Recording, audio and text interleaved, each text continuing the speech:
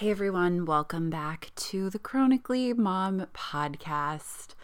Thank you guys so much for listening. I know I put out a couple episodes recently that you guys have been really supportive of, so I just wanted to thank you for that and jump into today's episode. So I've been wanting to share about this for a couple weeks as we've been going through it, but it was super emotional and I kind of wanted to get to a better, more stable place and then really be able to talk about our story or journey as a whole. Usually I plan out more of an outline of how I'm going to present a topic or go through it. And I started to do that with this, and there are just so many feelings and so many different paths that this can go down. So I'm just going to hop on here and talk like I am talking to a friend. And I think that will be the best way to just get out everything about our experience. So we're going to be talking about feeding today. Now, I did a feeding episode when I had Maddox a couple years ago about breastfeeding formula, the societal pressures, things like that. So that's definitely a good listen. This is a bit different because if you have been following along, you know that McKenna has had some feeding challenges from the start. So I'm going to walk you through that, and then I am going to give you an update on where we're at now. Okay, so out of the gates this time, I feel like we were in a better place to start breastfeeding. I was definitely a lot more informed. I had obviously done it before, and I immediately in the hospital was producing colostrum, started asking for syringes to store that for her even when she was in the NICU. And then I did realize that her latch was not totally normal. It was definitely uncomfortable. So I started working with two really great lactation consultants from the start. They helped me get in touch with a pediatric dentist who diagnosed her with a lip tie and a tongue tie that were pretty severe. So we had that procedure done to release those, and feeding got a lot better after that. Leading up to when we had that procedure done, and part of the reason why I thought it was really necessary to start seeing the lactation consultant was because she was having a lot of spit up issues, a lot of gas, and was just very unsettled. So I thought that had to be potentially was because of her latch. She was getting too much air. We were syringe feeding her for a while because she was early, so she wasn't totally able to suck on the bottle or even latch on the breast very well. So we went through a lot of different I guess methods on just trying to feed her. We switched her to preemie nipples, transition nipples for the bottles. And most of what I was doing was pumping, which I hate, but I was pumping and then giving her breast milk in a bottle because that was the easiest way for her to take it.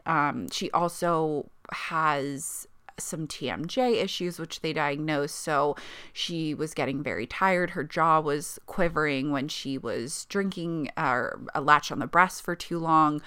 So that's why we had to go to mainly bottle feeding as well. Then after working with the lactation consultant, and we were also working with a pediatric chiropractor, things started to get a lot better with her latch. She was doing really well with breastfeeding. I was producing enough milk for her, which I was really excited about because with Maddox, I wasn't able to keep up production-wise with him. So this was we were feeling really good about it. But the downside to this was she was very uncomfortable.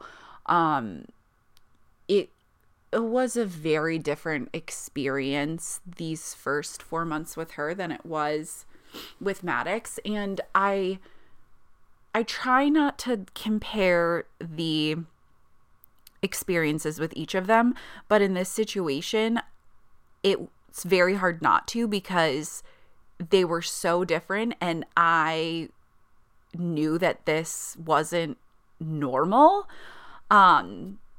She was just so unsettled, screaming all the time. We could tell that she was just in pain. She wasn't able to sleep through the night. She wasn't able to take naps. She had to be moving. We had to be bouncing her at all times. We could never just put her down, even if it was in the swing or the bouncer. So during this time when we're trying to figure out what's going on, we found some blood in her stool, which alerted us that there was definitely more of an underlying issue going on.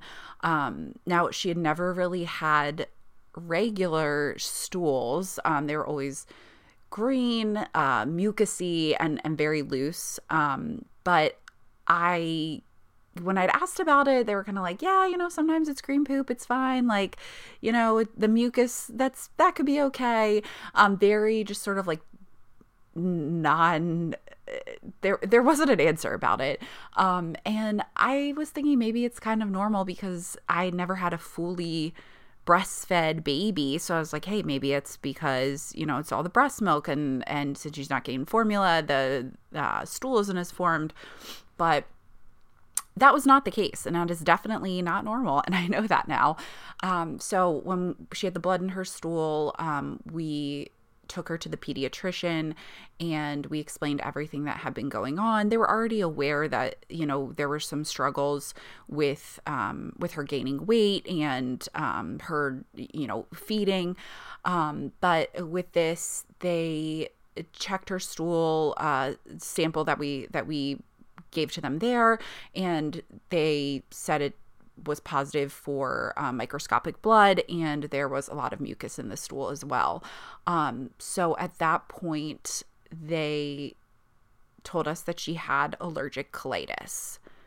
Now, of course, I am freaking the fuck out, because someone who has IBD, has Crohn's disease, and has ulcerative colitis in the family, that is terrifying to hear. That's my worst fear, is having my baby have the illness that I suffer with. So hearing that was really tough. And I think it hit me harder too, because I know how much pain I'm in when I'm having digestive issues, and then thinking about my little baby experiencing that pain, just heartbreaking, absolutely heartbreaking.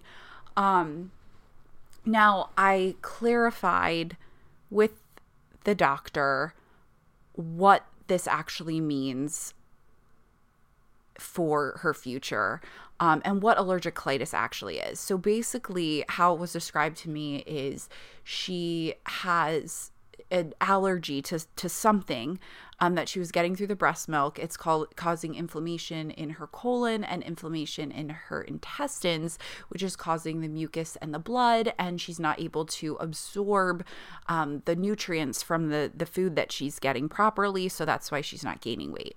Now, there isn't an indication necessarily that she's going to have IBD down the road, but it is a possibility. And just like pretty much everything with IBD, there aren't enough answers yet, and there aren't enough studies in kids, so we don't know.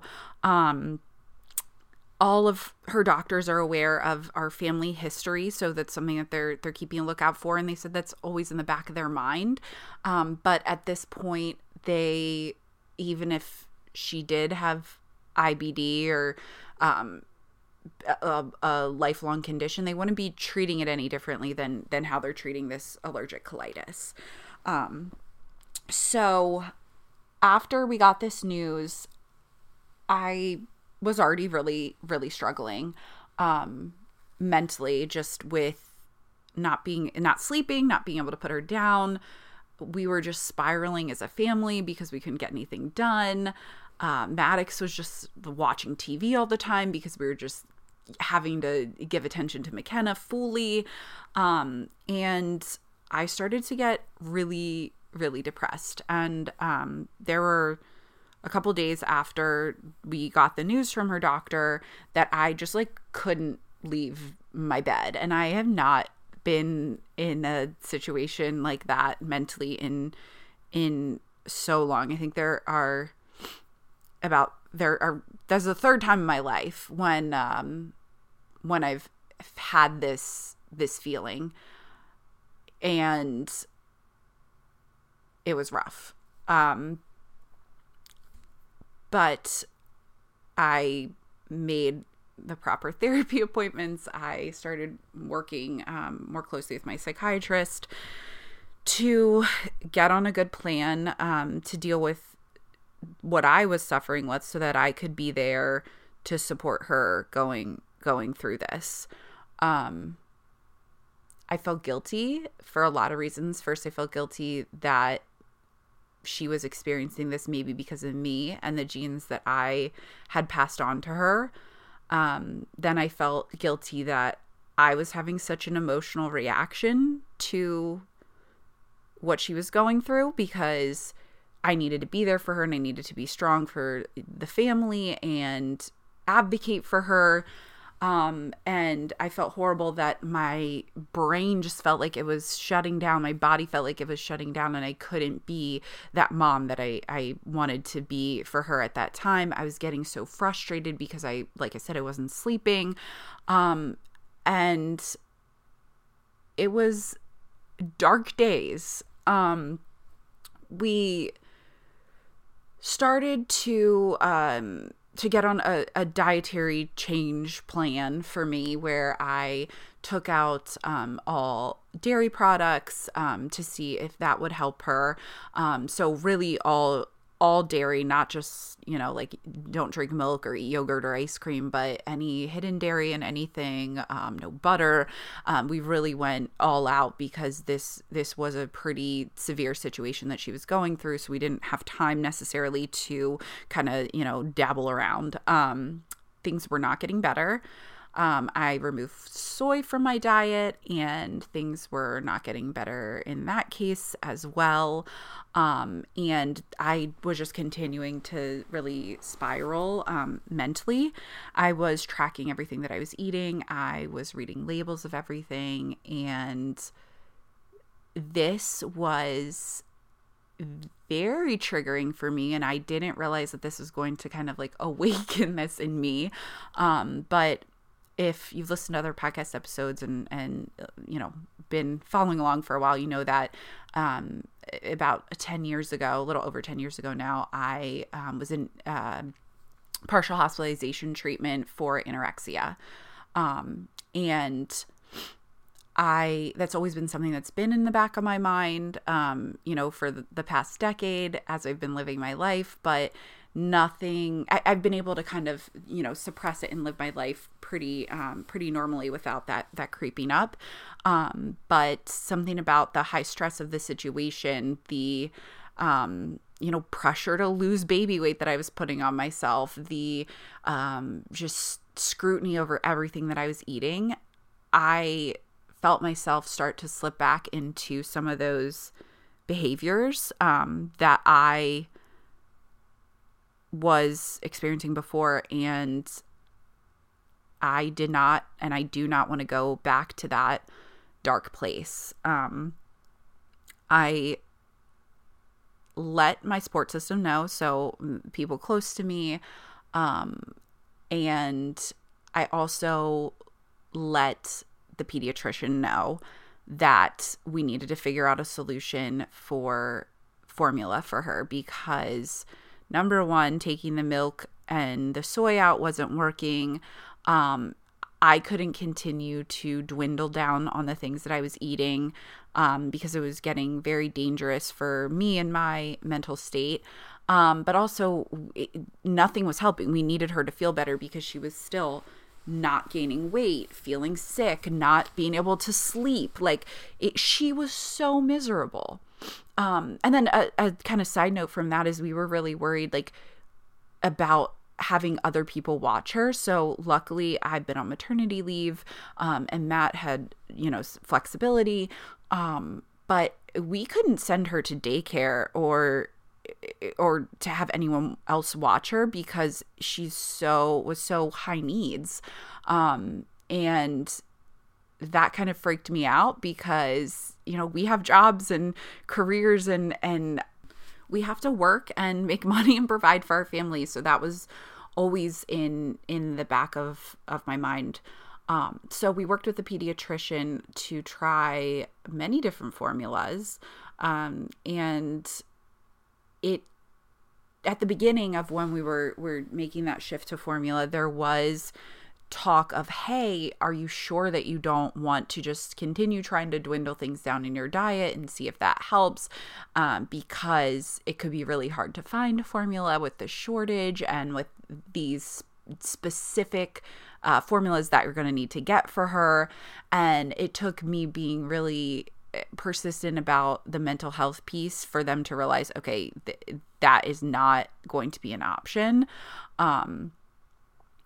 But going through that, I was feeling absolutely horrible because I already felt bad that I was letting my daughter down by not being able to continue breastfeeding. I felt like it was me giving up, felt like it was another thing where my mental health was causing harm to her, causing me not to be able to give her the best that I could.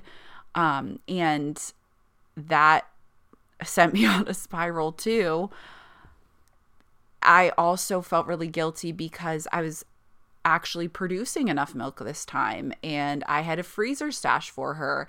And was I just giving up if I switched her to the formula?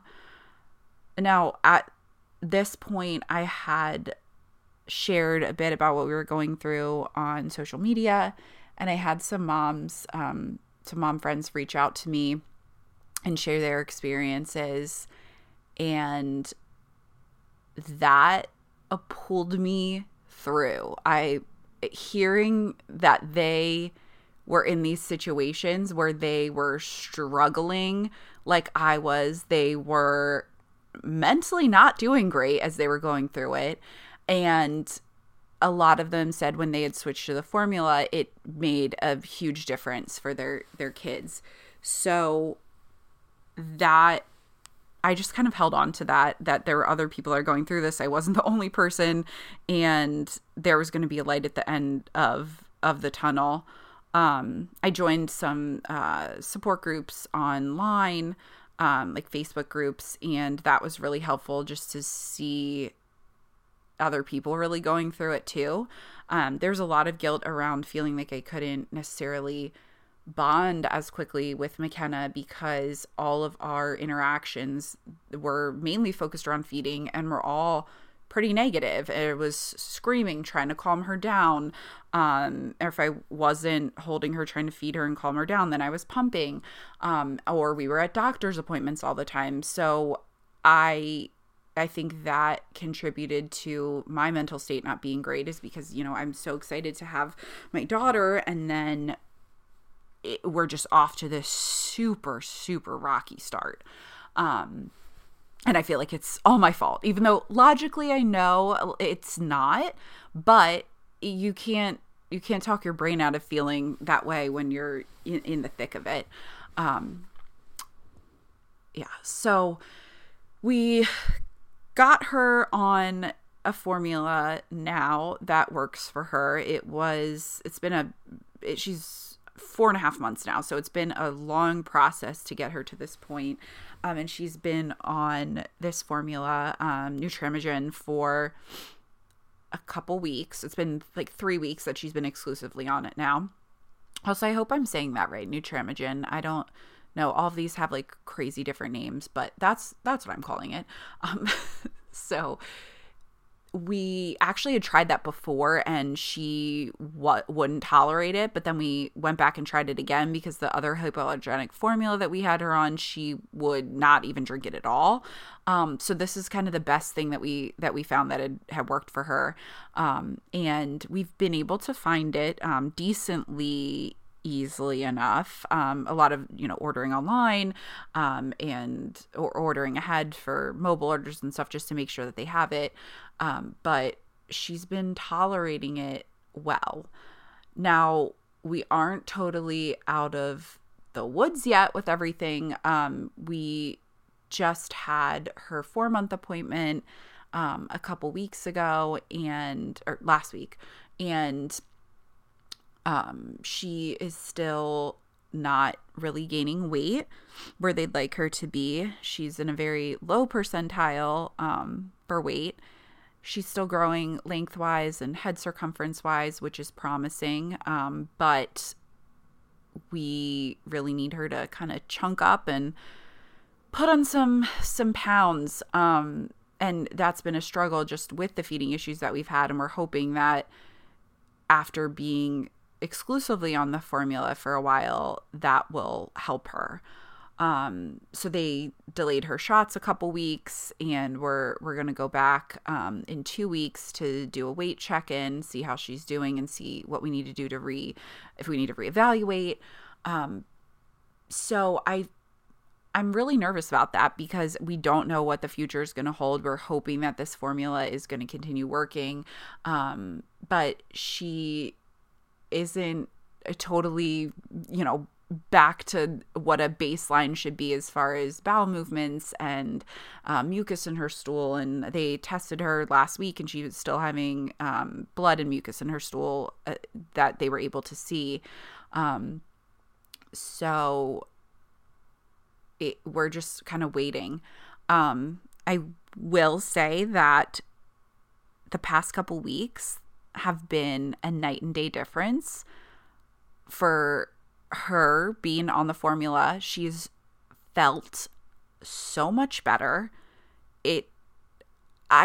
There's no way to describe this difference.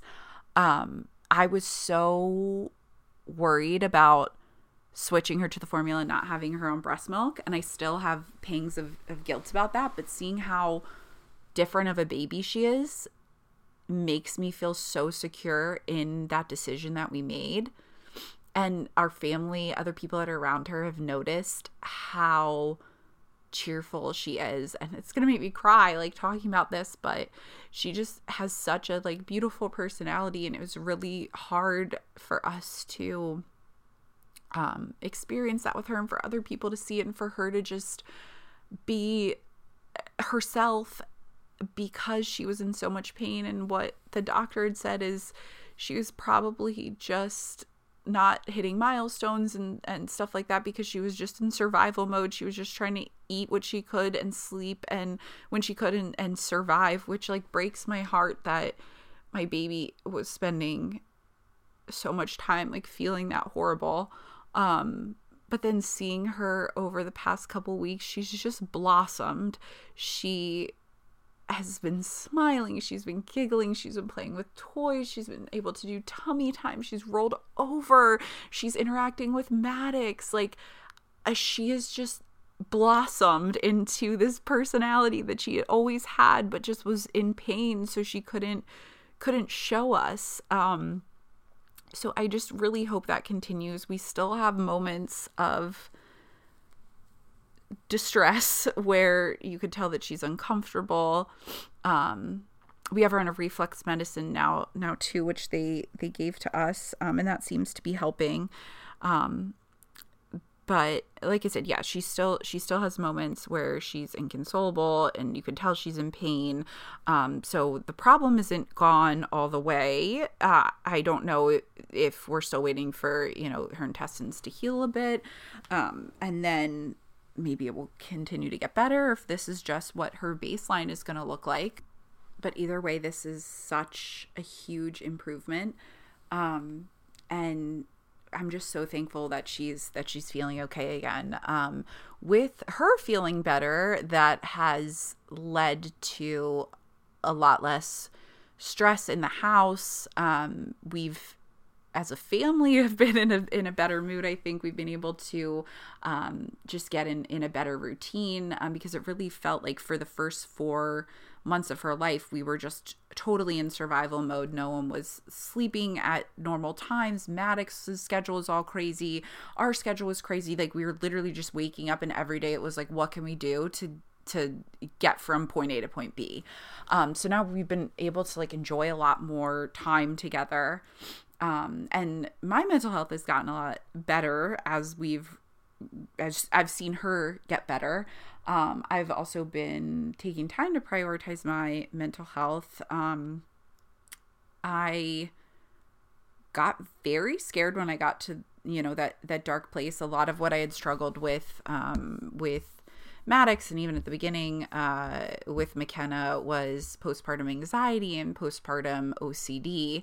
And I, feeling as down as I had felt, it was just very, very alarming to me, because it's not something that I had prepared myself for, and I don't think anyone prepares themselves for it. But I'm just really thankful that I had the support system, and I had the resources there to help. So that's where we're at right now. It's, like I said, it's been a journey. There's a lot on the hereditary IBD piece of this that I would love to explore, because there's so many mixed things that I hear about IBD being hereditary or genetic or not. I think right now there's a statistic that only 3% of IBD cases are linked to hereditary causes, but that does not seem right to me. I am not a researcher or medical professional, but just with everyone that I've connected with in the community and hearing about how many family ties there are, that's been eye-opening. And then it's also been interesting to talk to other moms who have kids who have went through, experiencing the allergic colitis, just like McKenna has. And have they had allergies later on? Have they developed intestinal issues later on? Do they have someone in their family who has IBD or Crohn's disease or ulcerative colitis? So I've been conducting sort of my own research study to get an idea of I'm just curious. And I haven't found anything definitive yet, obviously, but I have heard of a lot of other parents or babies who have parents that have IBD and then have had this. So a lot of my mom friends that I'm talking to their kids are still young, so we don't really know what that's going to look like for them when they grow up. So it would be nice if there were more, studies out there. So if this was something that would be indicative of a bigger issue, we could maybe treat it or handle it. But there's not. So I am just standing strong in the thought that I am McKenna's mom for a reason. I am able to advocate for her and make sure that she is getting the treatment that she needs. I feel horrible that she's going through this, but I feel like I was meant to be her mom to help her through this. And I will continue to help her and advocate for her and truly feel her pain. And it's a different level of feeling your kid's pain. Like when Maddox is hurt or sad or sick, it breaks my heart. Like as a parent, you feel for your kid. It's unlike anything you've ever felt before. But then in this situation, it just hit me so much different because I have felt that pain. I feel that pain. I know what it's like. It cuts me to my core. Thinking about her, experiencing that, not only as a person, but as my child. And it breaks my heart that other children out there are experiencing this too. IBD, allergic colitis, intestinal issues in general are not fun. It sucks that we have to deal with them. But really, like with everything else, we're getting through it. And the online community and my little mom community that I've leaned on have been absolutely amazing. And I think that's where a lot of these stories come back to and our journey comes back to, is the sense of community. You can't get through this alone. You need support systems. We need people that are sharing their stories, or else we're just going to think that all of us are struggling, sitting alone in our house, hating our lives, not knowing what to do to console our children, not knowing if anyone else outside of our four walls are feeling the same things that we're feeling. So the more that we share and the more that we're open about it, and the more that we don't act like we just have our shit together, the more it's going to help other people. So yeah, that's kind of the core of why I share and do what I do. So we will wrap it up on this topic for today. There are definitely so many pathways that we can go down further. I mean, the eating disorder link, the genetic IBD link. I mean, there are just so many layers to this. Just like there are with pretty much everything that we chat about here. But if you want to continue to listen, I will be here sharing. And if you want to follow along for more frequent updates, make sure to follow me on Instagram at Chronically Blonde. And you can check out my website, chronicallyblonde.com. Thank you guys for the support, and I hope you have a great week.